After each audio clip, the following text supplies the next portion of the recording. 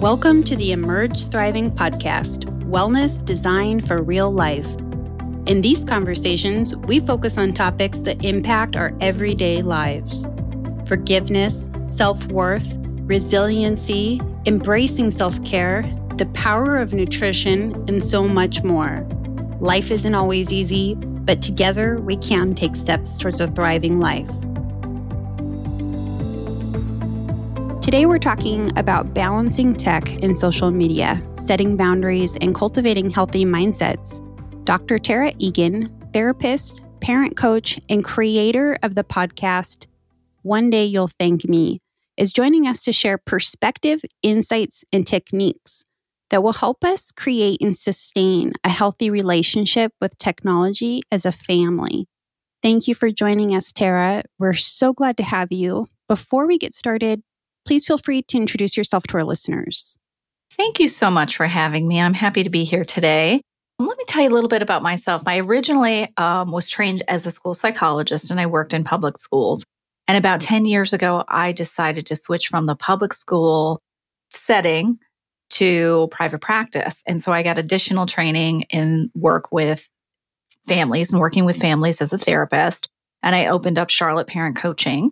And that's where I've worked ever since. But as my work has evolved, it turns out that I have spent extensive time working with families on two primary areas. One is helping them manage technology and social media in a really healthy way, because we know that technology is such a pull, not just young people, but adults too. And then I also work with families who are going through a separation or divorce. And a lot of times that technology issue comes into play when parents are feeling disconnected in a variety of parenting areas. And so it's often a topic. I mean, I feel like it's something I talk about, pretty much all day. And then I also have teenagers myself who are wrestling with this and trying to learn how to develop healthy strategies to cope with all the demands on social media, manage virtual learning. It's something I feel really passionate about. I'm so grateful that you're passionate about it because we need it. I just really want to thank you for all that you're doing to help people. It's so important. It gives me a sense of peace to know that there's people like yourself doing that important work that we can lean on or tap into your knowledge and expertise to navigate these challenges. And at this point, it's abundantly clear that technology is here to stay. So speaking for myself, I grew up before the internet had taken off. It was still brand new when I was in my teens. And even as a young adult, I remember vividly network servers being installed in corporate offices and how people were talking about websites. They were the new way of showcasing your business. But the concern was, are people active online? Can they remember my business name or my website address?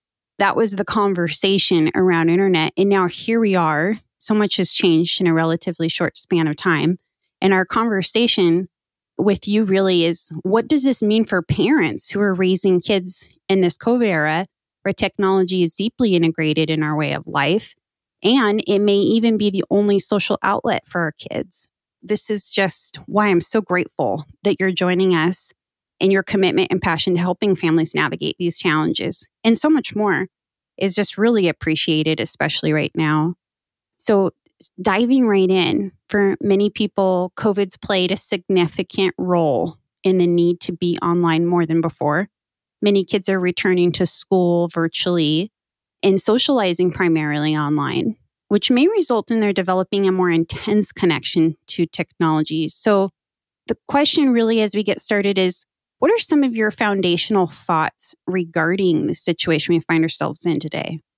Well, I think that I am very aware that kids and parents are very dependent on technology. So it's not certainly just kids and teens who are doing it. But the reality is we can't remove technology. We just have to figure out how to use it in a way where it meets our needs. And then also enjoy the entertainment aspects without sort of losing ourselves. And during COVID, where there's a lot of extracurricular activities that are on pause, obviously in-person connections and the ability to socialize in public, that's limited right now. Parents are very reliant on technology usage to maintain their work obligations. So there's not even like, oh, well, I'll just role model it better, because the fact is, this is how we work now. And we see that kids are connecting with peers, not just through technology like FaceTime, but they're actively gaming with each other. They're on social media, commenting, sharing photos, gossiping, like all the stuff that teenagers often get to do in person. Now they're trying to meet those needs online, which is really difficult. Part of it is making sure that both parents and kids are aware that these technological devices are designed to pull us in, right? I mean, they contribute to that dopamine release where it feels exciting, it feels fulfilling. And conversely, when we're not using technology, we can feel very impatient, have low frustration tolerance, have a sense of boredom and restlessness.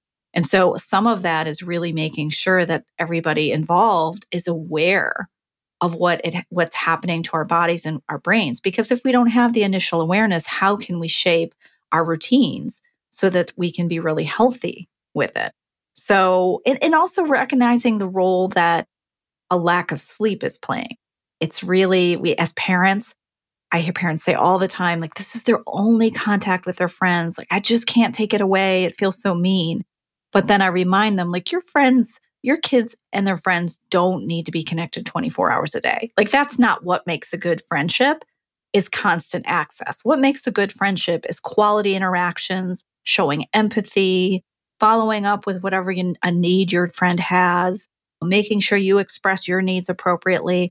Those, you don't need 24 hours a day to do that. Your child is not going to be harmed if they're not on the midnight chat on Snapchat, where kids are sending pictures back and forth of each other and everybody's wearing pajamas and, we're in the quiet part of their house where maybe some decision making isn't super great.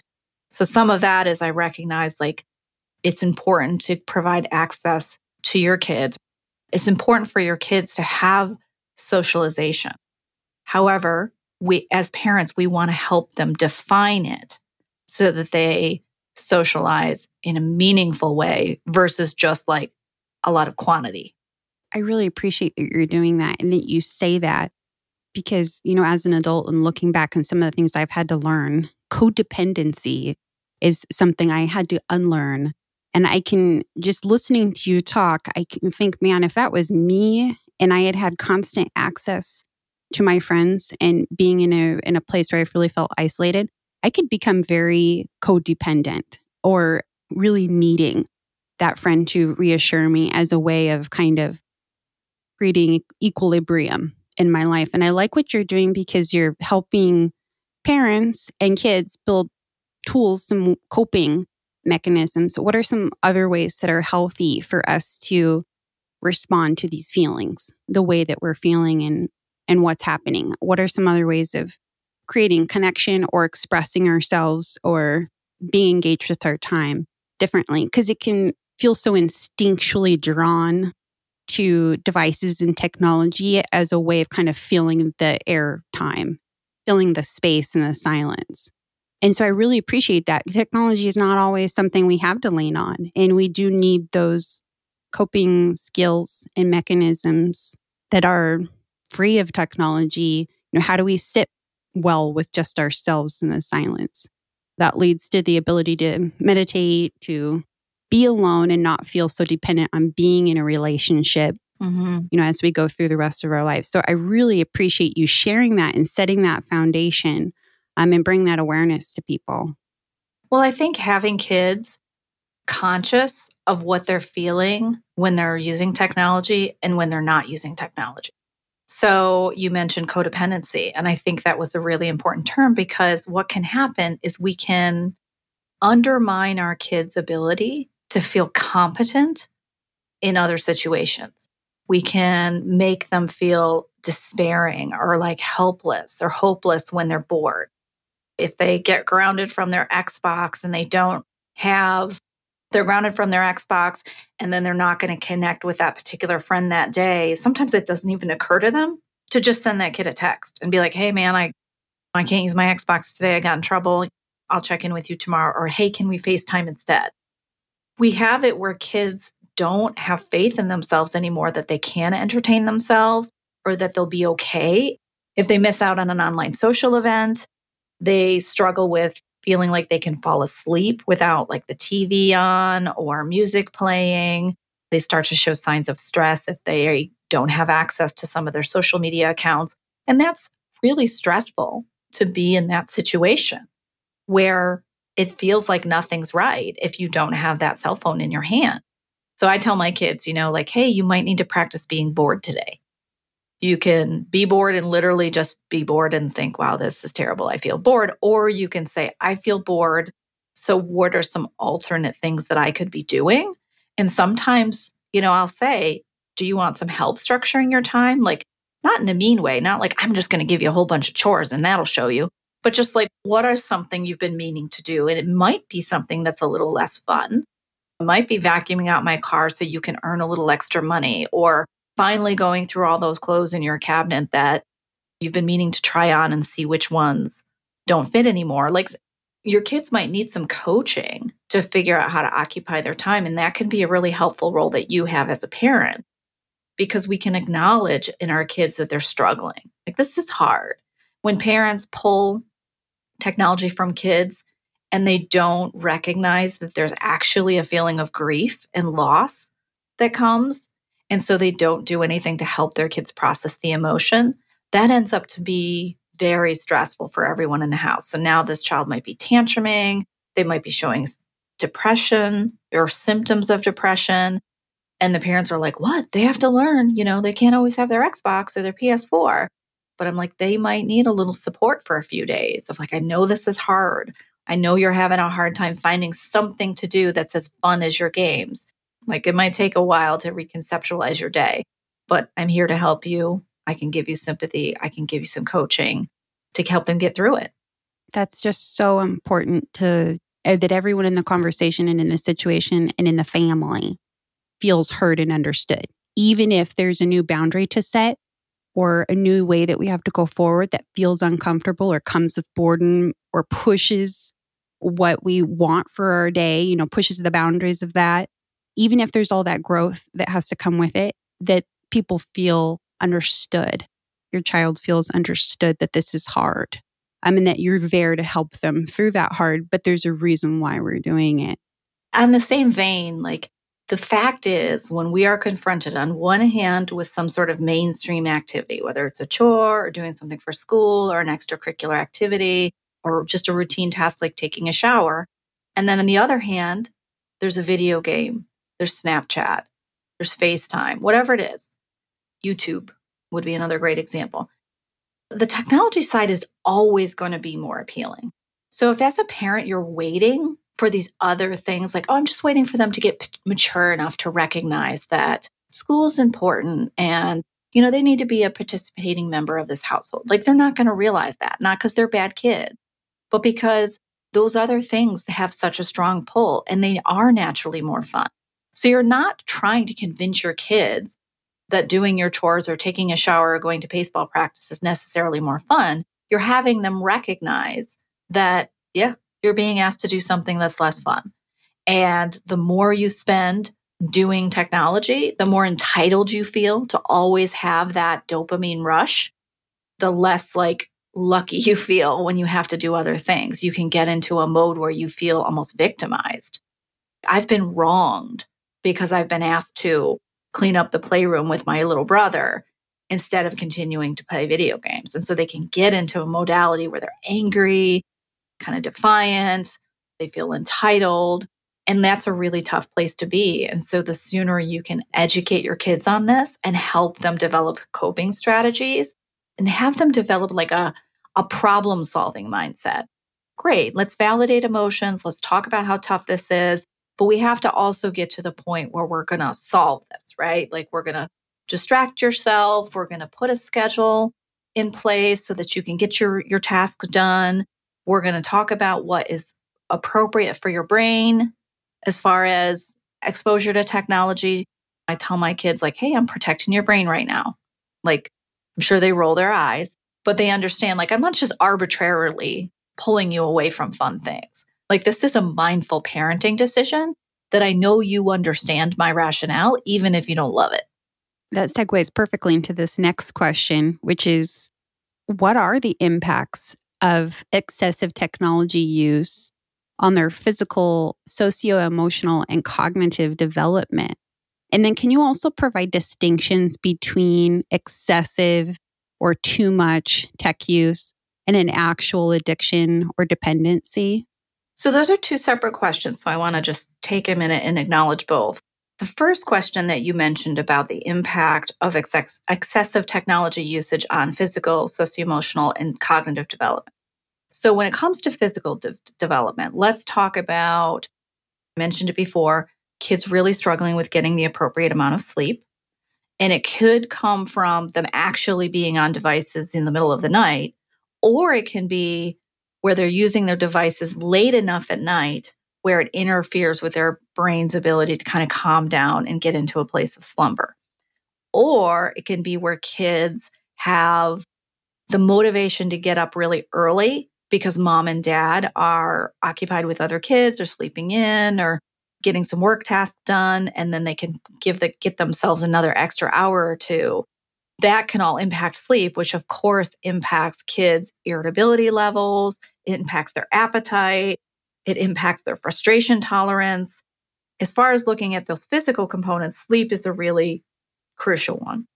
Another thing, of course, is the exercise, is that the more time we spend in a stationary position with our face in our phone or in front of a video game, the less likely we are to engage in physical activities. And it could be small activities like literally walking around the house, or it can be bigger things like getting involved in an extracurricular activity like a basketball team or walking the dog.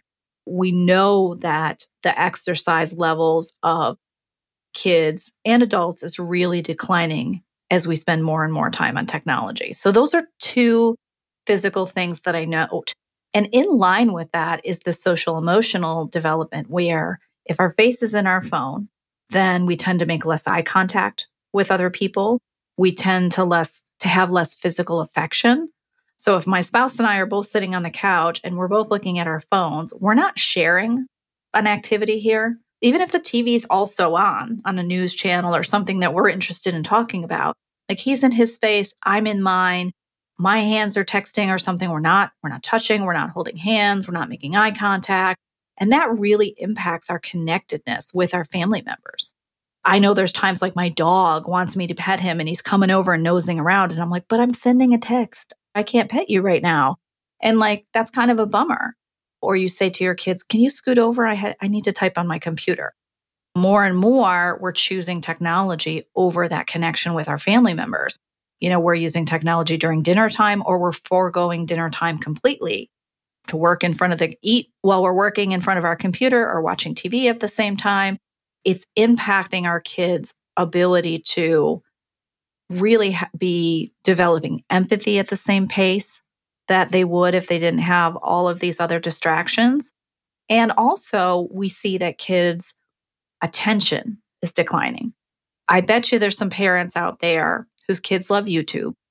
They could surf YouTube all day, and maybe they're even looking up great things. Like I have a client who spends a lot of time looking up the best ways to become like a good fisherman. And he like knows all about the different lures and the different types of fish. Like he's not looking up pornography. He's looking up how to be a great fisher person.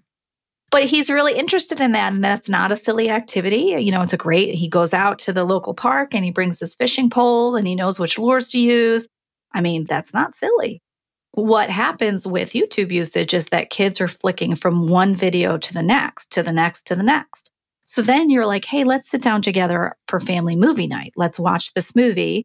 It's an hour and a half. There's a slow buildup. There's character development. There's a whole emotional undertone to it. And kids are like tapped out in the first 8 minutes because they are forgetting how to even engage in longer term plot points, movies, storytelling, all of that. And so I sometimes have to say to parents, like, make your kids watch a movie, like keep them good at that skill so that you can sit down and watch, America's Got Talent and root for all the different contestants and do as a family. And it's in front of technology, sure, but it's still something that you're going to discuss. You're going to look at each other. You're going to cheer. You're going to factor in other people's opinion. Like even small things like that can really impact kids' ability to interact with others, manage their frustration, have appropriate selective attention, right? We want kids to be attentive to things that matter and less attentive to things that don't. It just really impacts kids' thinking ability and their ability to manage themselves. And so those are all developmental impacts we're seeing on kids as they get more and more immersed in technology. And then I also wanted to talk or specifically answer your question about the technology or the screen addictions. So when it comes to symptoms of screen addiction, I'm going to list several here, and then parents who are listening can think about whether or not that might apply to themselves or their children. One of the things is that screen time interferes with daily activities. Okay, so if you think about, and a daily activity could be sleep, it could be getting somewhere on time, it could be having dinner with your family. Screen addictions can result in more time spent with virtual friends than with real life friends. So a lot of times teenagers will become friends with somebody on Instagram or Snapchat that's a friend of a friend, or they might become friends with somebody who plays the same video game they do. And this is a person, they don't know if it's an adult or a kid. They don't know. I mean, they might know that they live in Wisconsin, but this is not a real life person that they're going to see at school or at an extracurricular activity or out in the community. And kids can get really dependent on these friendships where they think of those as being more meaningful than real life connections. Screen time is the main activity that brings happiness. That is something I hear kids say all the time, but this is the thing that makes me happy.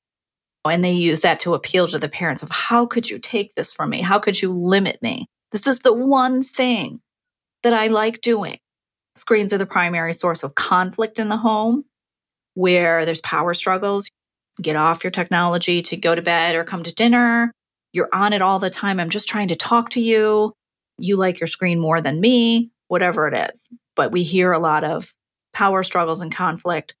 Another characteristic is unsuccessful attempts at reducing screen time. So this is really a marker for me as a clinician. So there's times when kids have this dependency. Parents put some parent protections into place and the kids' screen time is reduced successfully, even if it feels stressful for them. There's other times where kids are going around every single tool that's in place. They're getting really sneaky. They're getting really angry. Maybe they're leaving the house without permission to go tap into somebody else's internet. Maybe they're taking devices from a random, a friend's house where they have an old Kindle laying around, and they're doing really extreme behaviors to have access to the internet.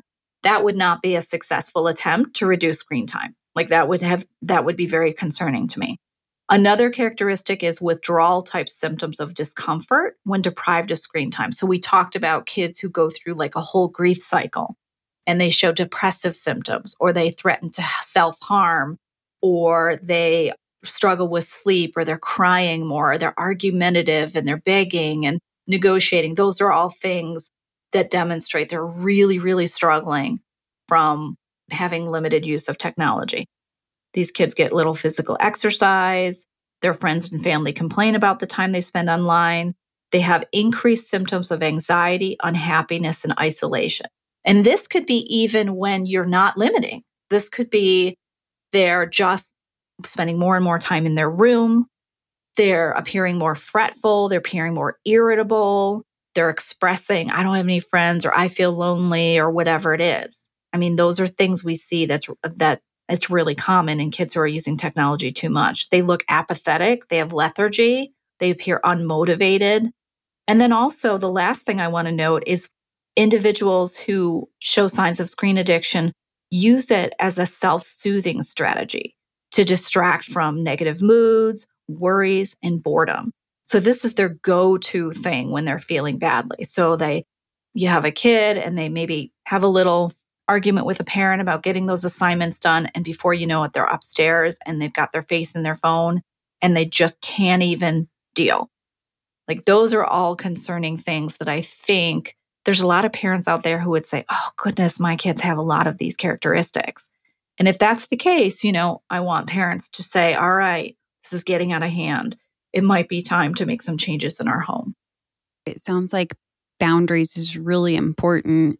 What would you say to us about creating technology usage expectations in advance instead of waiting until we're at this point where it's really clearly an issue? What are some of the things that we can do if we're in a situation where we're seeing that could be an issue? How do we get some of that structure in place? What does structure like that look like? Well, a lot of it is making sure that in this world of COVID, when so many kids are relying on technology to learn online, that time is prioritized first. Because as much as kids think that they can do technology for hours and hours and hours, we know that it results in a lot of mental fatigue and irritability.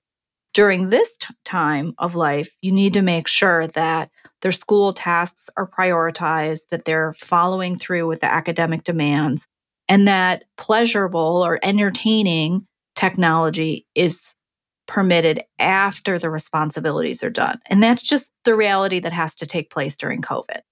Before they would go to school, they'd get a lot done. And even if they had some tasks to do online later on in the evening, at home time, it was more appropriate to think of that as being recreational internet usage versus school-based. But it's just not that way anymore. So if you have a child who's getting up and they want to play video games for 2 or 3 hours before they get started on their schoolwork, that's probably backwards. And it's probably going to result in a lot of power struggles with kids. And as you mentioned, the more we can be proactive, the better. So if you've got a kid who's 4, 5, 6 years old, you have the opportunity to really put some things in place that have them understand that technology is only used in the context of a really balanced day. So sometimes when parents will say, well, what's the magic amount of time? What's the number of hours? My kid is 12. Like, how many hours can they use technology? And I tell them it really needs to be put in context of their day or their week. So let's just say we're talking about a week. So let's say they are on track with all their school assignments. Their school assignments are in. They've been generally cheerful around the house. They went on a walk with you to walk the dog one night. They've been there at dinner and, made eye contact and shared an anecdote or a funny story they heard. They were outside in the driveway playing basketball. They helped, mom or dad do this chore around the house. Like, they're just a participatory member of the world. Having a child who then on a Saturday goes bonkers on video games for even 5 hours, like in the span of their week, they're fine because they're showing that they have balance. They slept well, they ate well, they contributed to the world. Whereas in another family, you might have a kid who sleeps till 3, gets up and is super grouchy.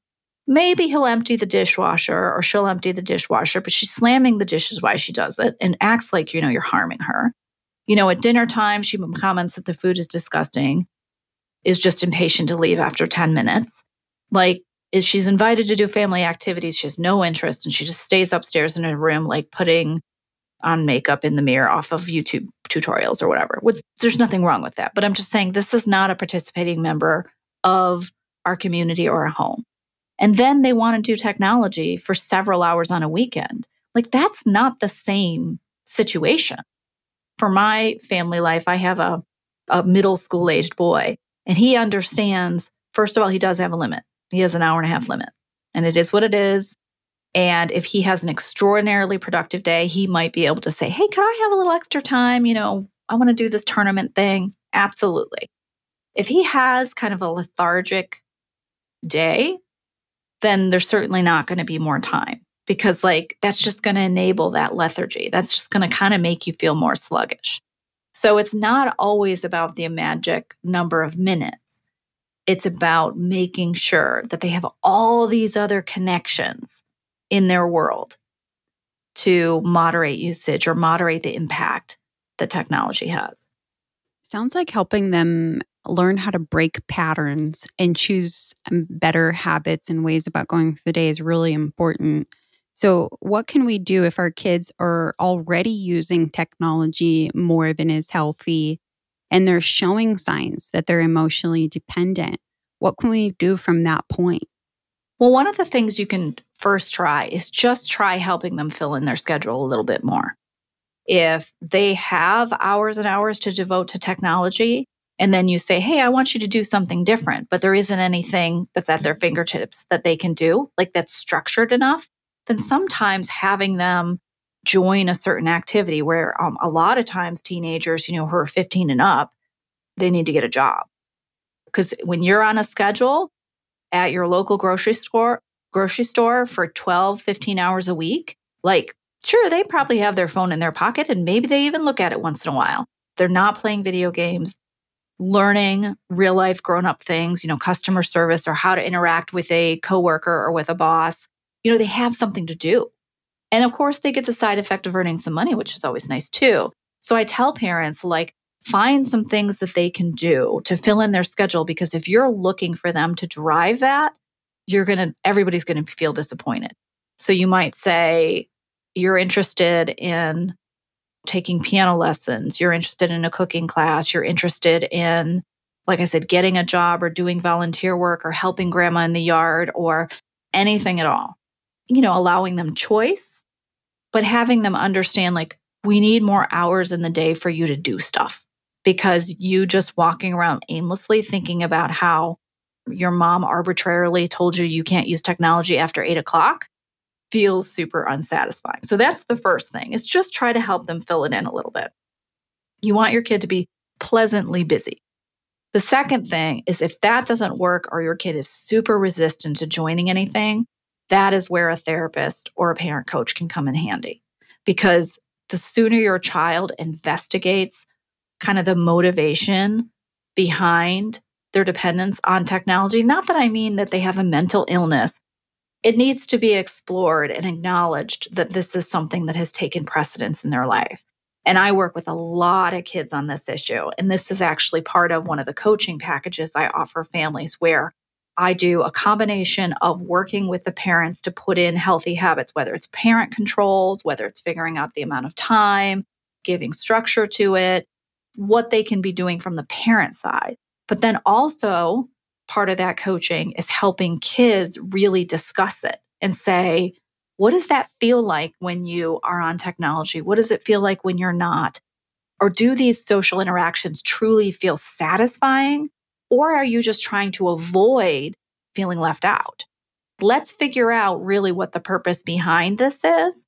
And there's a lot of kids who, when they start to see more balance, feel so much relief because they didn't recognize how much stress they were under from the constant pull. And if parents, it would be great if parents could have that conversation with their kids, but oftentimes you just can't because you're in the parent role. They're looking at you as being the barrier between them and the technology. And so to sit down and say, hey, son or daughter, let's investigate this, they're resentful.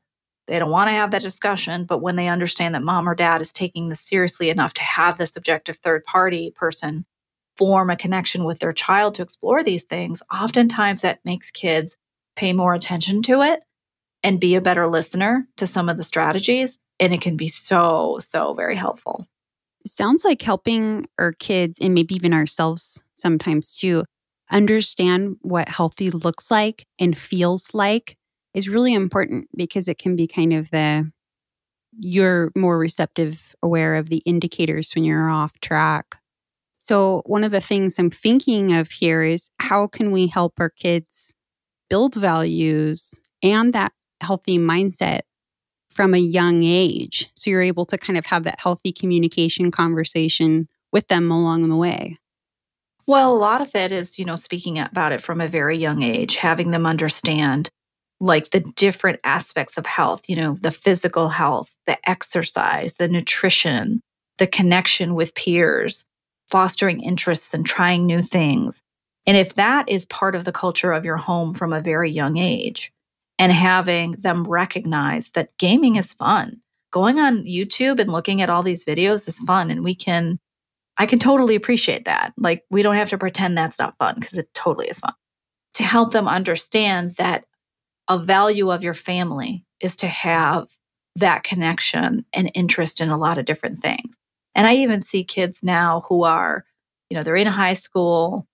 They've really created a world that revolves around technology, so their main source of entertainment is to be scrolling on TikTok, Snapchat, Instagram. And they're now to the point where they're like, I don't have anything to write down on my college application. Oftentimes they don't have a job. They might not even have their driver's license. They're old enough where tapping into a sport at the age of 15 isn't going to happen, right? Because the sports team are comprised of kids who've been playing since they were really little. They haven't created a world where they feel invested and interested in a bunch of different things. And their world just is revolving around flicking through their phone all day. And now they're starting to pay the price where they don't have a lot of interesting things to talk about. They're not seeing kids in person. I mean, somewhat because of COVID, but also because now their friendships are primarily online. And they can feel like their purpose is really muted right now. And I never want kids to get to that point. As parents, we need to protect our kids from getting to that point. Early as possible, making sure your kids are informed. Like there is a Netflix documentary out right now called The Social Dilemma. It's slow moving. I mean, parents, if you want to sit down with your 9-year-old and watch it, especially your 9-year-old who's used to watching YouTube videos, it's not that type of stimulating documentary. However, there's a lot of information in there that talks about how, like, there's an element of brainwashing when it comes to technology, as far as it influences how we think. The messages that are put in front of us are carefully curated to tap into our interests. And it takes all the parts of our personality, feeds into it, and makes those parts of our personality even more extreme. My kids were really interested when we talked about it conceptually. We did watch that show. We kind of had to pause and talk about what it was that it was saying. And they're used to it. You know, my kids, given the work I do, are used to hearing me say, hey guys, look at this new thing I learned, or look at this resource, keeping them informed. And not every kid has a parent like me who has this knowledge base. But it is really important that even when they turn away, that you say, no, this is your responsibility to understand what you're dealing with here. If you need to take a pause from your Xbox until we can sit down and have this conversation, then that might need to happen. It really sounds like parents could, as much support as they can get, the better. Are there any resources that you recommend, such as apps or programs that can aid parents in protecting and even limiting their children as they interact online? I think that parents should limit what their kids download on their devices and always check it out first. See what the age recommendations are, read the reviews. There's a great resource called Common Sense Media where you can look up anything from video games to movies to apps and just see what is being said, where the risk factors are, how to use parental controls. And it's really important that you use those from the beginning. A lot of times parents think, well, you know, my kid's only 7, like they're not interested in porn. And they're not, you're right. But you know what? They're going to come across it because you don't have to be interested in porn to have access to it.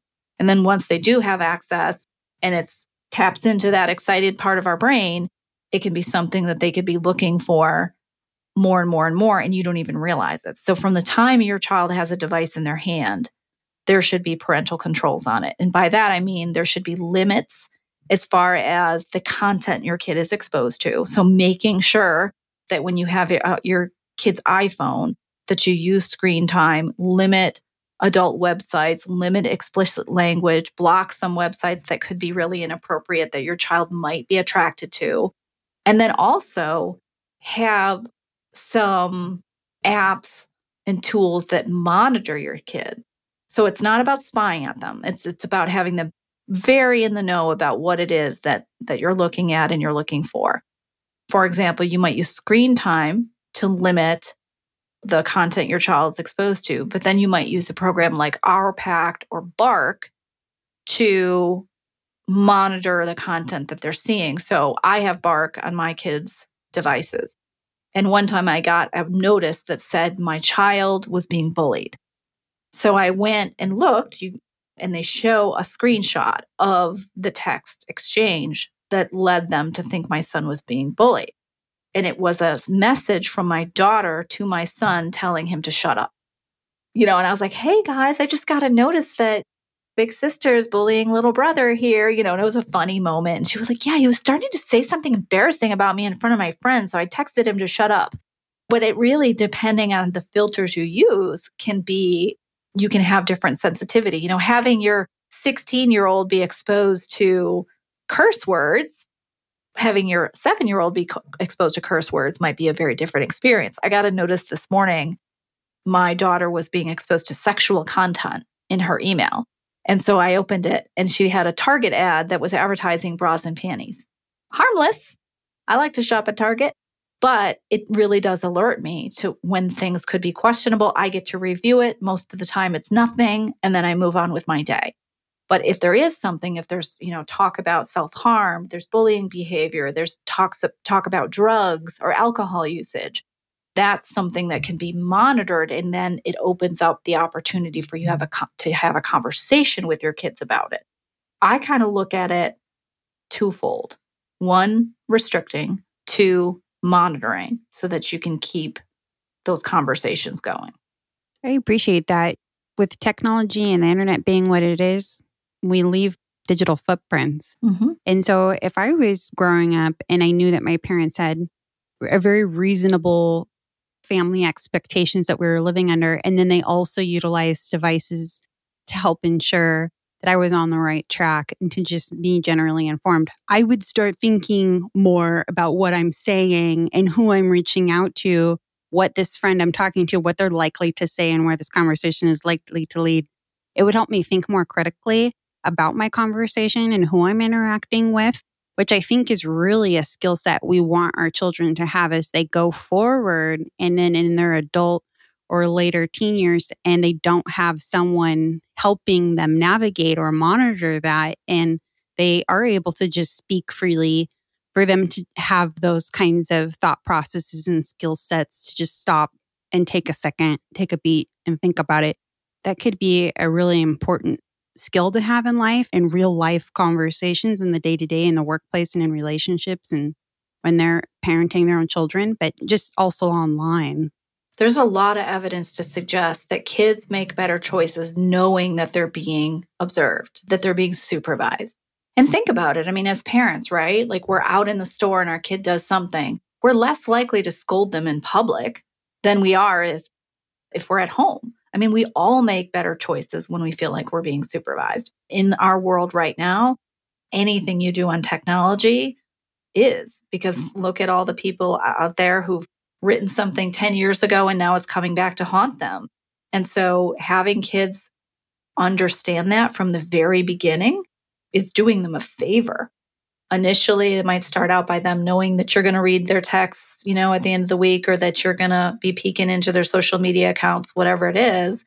But that does cultivate practice for them to be mindful of what they post. Whereas kids who have no oversight, and it becomes a free-for-all, really toxic content becomes normal to them. It's normalized. So they don't even have a good gauge of what is appropriate and what isn't. I do visits in homes sometimes. And I went on a visit, it was probably just a couple months ago, and it was a family with kids who were about third grade.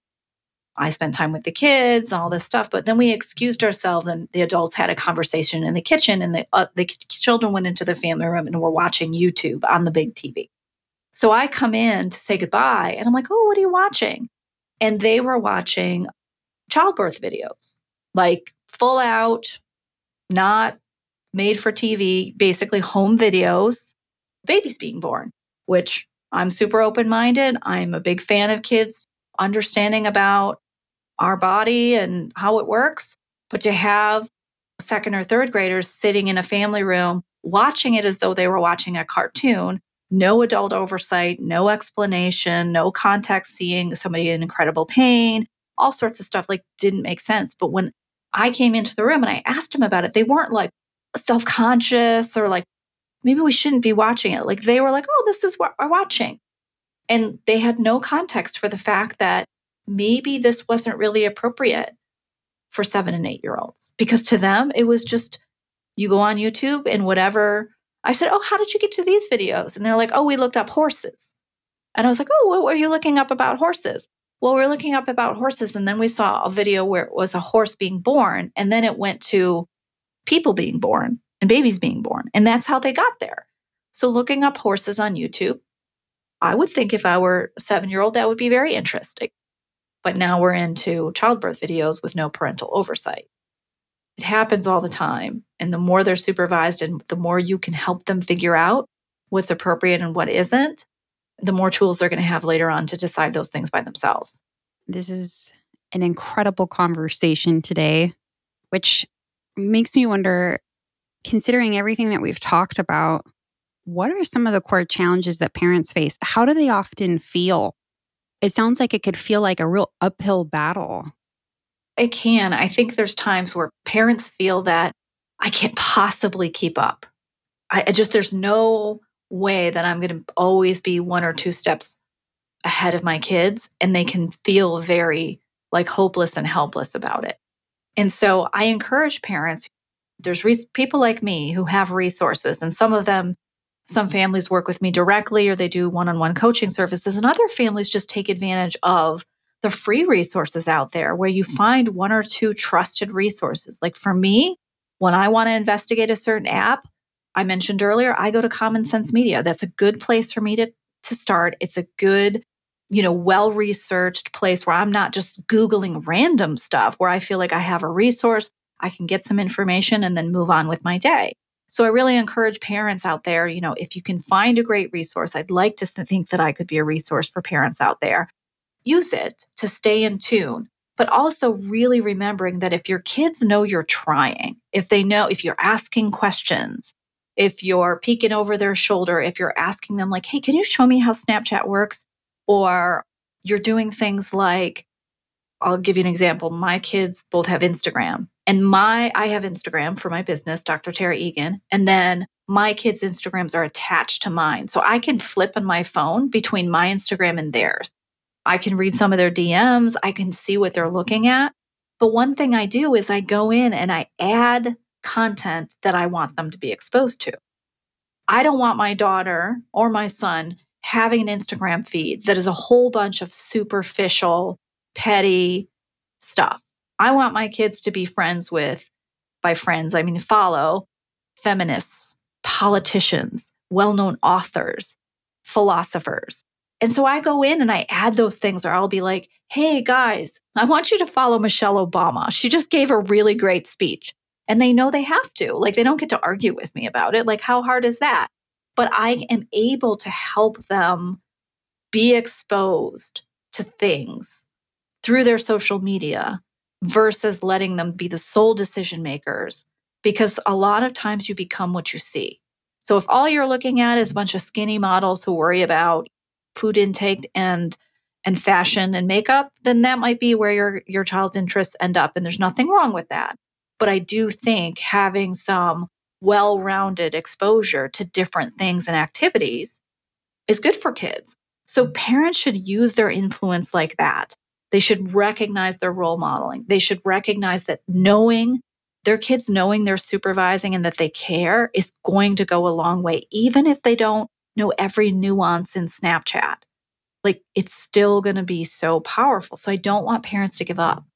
And it's so worth it in the end. And this is a changing world. And this is a really important foundation to set for our kids as they grow older and then become more independent. So I really appreciate you saying that. And I really appreciate that you have resources and you provide support. So I want to talk a little bit more about that.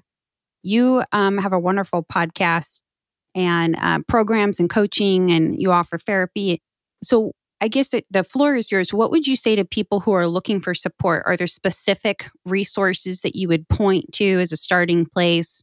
Just in general, what would you say to people who are recognizing, I really need some more resources in order to kind of take the next steps here?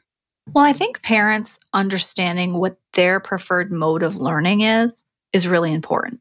So sometimes parents, like, I'm a big book reader. So when I have a question or I need support, I tend to start out by seeing, okay, what's the best-selling book on this topic? And I kind of start there. Other parents will come to me and say, I don't want to read any books. Like, I got enough to do in my day. I want you to just work with me individually, get to know my kids and my family, and give me some recommendations that I can implement right now. So if that's the type of learning you are, then coaching or working with a therapist directly is going to be the best way to get started. The type of work I do, I have an online webinar that gives a lot of information about different social media outlets. You could sign up for something like that, I know for me, sometimes I sign up for them and then I have a hard time coming back around.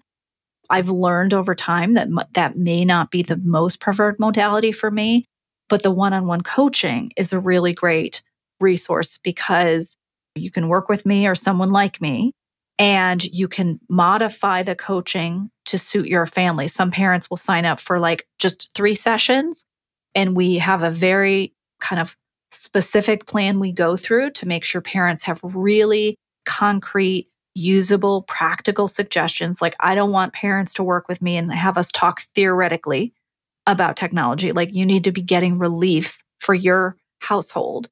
And some parents decide they're just going to do it as parents and work with me. Other times the whole family's included.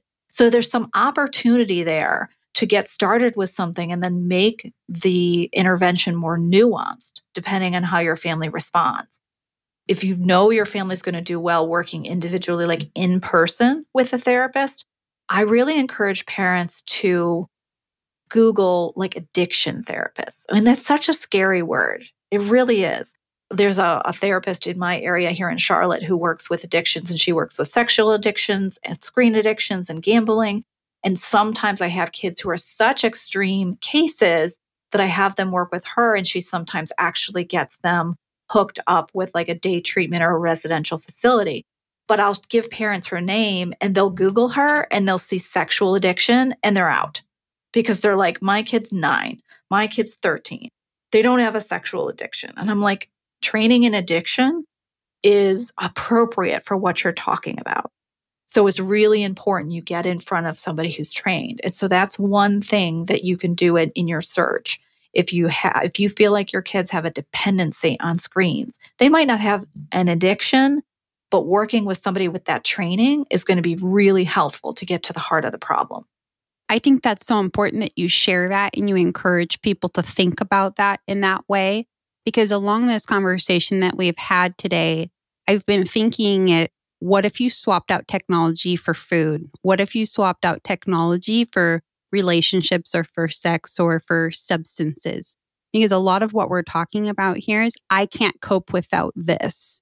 I think having someone that has that empathy and has that knowledge base and is able to work with people in a way that's efficient and welcoming and supportive so that as a family, your children can maintain your self-esteem, maintain your self-respect, and work through this together in a supportive way. It can really set an incredible foundation for your child and really change the trajectory of how they interact with things in this world, that they have a healthier way of coping with stress or boredom or whatnot, rather than kind of just going down the easy path, becoming dependent on things that bring us those immediate gratification. I think it's tempting to avoid that language. For example, throughout this podcast, we've said dependency. And although the word addiction has been brought up several times, like that is a more gentle way of saying, this is too much. Your kid's not handling this, or your family isn't. This is something that's replacing real life contact with people and activities. This is contributing to anxiety or depression. Just like, as you mentioned, addiction to substances or sex or whatever would do too. There's an element in which your life starts to become destructive. And it's so scary to think about when we've got this little kid who has got the world in front of them as far as potential. And they have all these strengths. They're smart, they're adorable, they're funny, they like to fish with their dad or they play with the dog. And it doesn't take away any of those positive things. But I think that as parents, we can really do our kids a disservice by not recognizing when we're seeing these characteristics. Because this doesn't make your kid bad or weak. This is something that happens because technology is so ubiquitous in our society, and it really is designed to pull us in. We just have to be fair to our kids. We have to stay abreast of it. I think of technology as like the same thing of handing your kid the car keys or, having them have some sort of new responsibility, like they have to understand how to use it responsibly. So they need extensive parental oversight. And then as they get older and older, hopefully you can ease back a bit and by the time you send them out to college or whatever their postgraduate life is, obviously the expectation is going to be that they're going to have to manage it on their own. But hopefully they've connected with friends. Maybe they have a romantic partnership. Maybe they have great job prospects. Maybe they've really developed an interest in something artistic or in sports or whatever, had some balance. But there's times I think where parents think, oh, they'll mature and then they'll get it, versus they can't get it because they're not mature. So you're responsible. This is such a wonderful, timely, important, needed conversation. Is there a final thought as we're wrapping up here? Anything that's top of mind or top of heart that you would like to share with our listeners before we part ways? I think probably the final thing I'd like to say is that I really acknowledge that everybody's doing their best. Like parents are doing their best, kids are doing their best. I just want parents out there to take advantage of the resources. We'll spend thousands and thousands of dollars on technology in our home. By the time everybody has their cell phone and we have the gaming system and we have the Ring on our doorknob and we have our security system and our phone covers and our earbuds and all this stuff. And it's wonderful that we can provide these things for ourselves and our families. But with that becomes the responsibility to dedicate some time and resources towards protecting your kids' brains, protecting your family time and connection with other people. So there'll be times where somebody will be like, oh, I don't want to spend $150 on a therapist fees twice a month, or I don't want to have a $9.99 charge on my credit card every month to have this parental control app on my kid's phone. I beg parents to kind of put it in perspective of the amount of time and money you've invested in technology in your home. It's just like if you bought some really amazing car and then never spent the money to change the oil. We all would agree that would be foolish and wasteful. It's the same thing as with all that privilege. We want to do the follow-up steps to have it used responsibly. And if it means taking that extra time, and I tell my kids, you can't have more apps because I don't have time to manage it. In order for us to be a responsible family, it's not just a matter of giving you the apps or educating you on what could go wrong. It also includes the monitoring. And so my kids know you kind of get one app that I'll monitor, and that's it. So you choose which one, and then we're going to do that, and we're going to do it right. And I want you to completely enjoy it. But we're not going to just pile stuff on top of our family life that can't be managed. And then we get in a pickle. I'm so grateful for your time and for everything that you've shared with us. And I want to stay connected. And I know there's others that want to stay connected and engaged with you too. So what are some of the best ways to stay in touch? And what's a great way to contact you? Well, the best way to get access to all the resources I have is to go to my website, which is www.drtaraegan.com. And from there, you can link up to a bunch of other stuff. You can link up to my podcast and subscribe. You can link up to my Charlotte Parent Coaching Therapist page. You can see the webinars. You can buy my books on Amazon. You can book a public speaking event for a favorite school or organization. So that's kind of the hub of where I keep information, and then it sort of branches out from there. But I also really encourage you to join my Facebook page, which is just Dr. Tara Egan, at Dr. Tara Egan, and also Instagram. So that's a way to get updates on the free parenting webinars that are coming up, whatever the current episode is on the podcast. And it also gives people a chance to ask me questions directly, or just, let me know what the needs are in the parenting world so that I can be as responsive as possible. If you have middle schoolers or high schoolers, I do have a free private Facebook group that has a really great group of supportive parents that can ask questions, and we bounce ideas off each other. And that's called Adolescence, a Parent's Guide. And it's a support group for parents of high schoolers. So that would be a great thing to join too. Thank you so much for an incredibly timely, insightful, and meaningful conversation today, Tara. I appreciate you. We are so grateful, and we look forward to staying connected. Thank you for having me. If you have a wellness topic that is important to you, let us know by visiting emergethriving.com/podcast.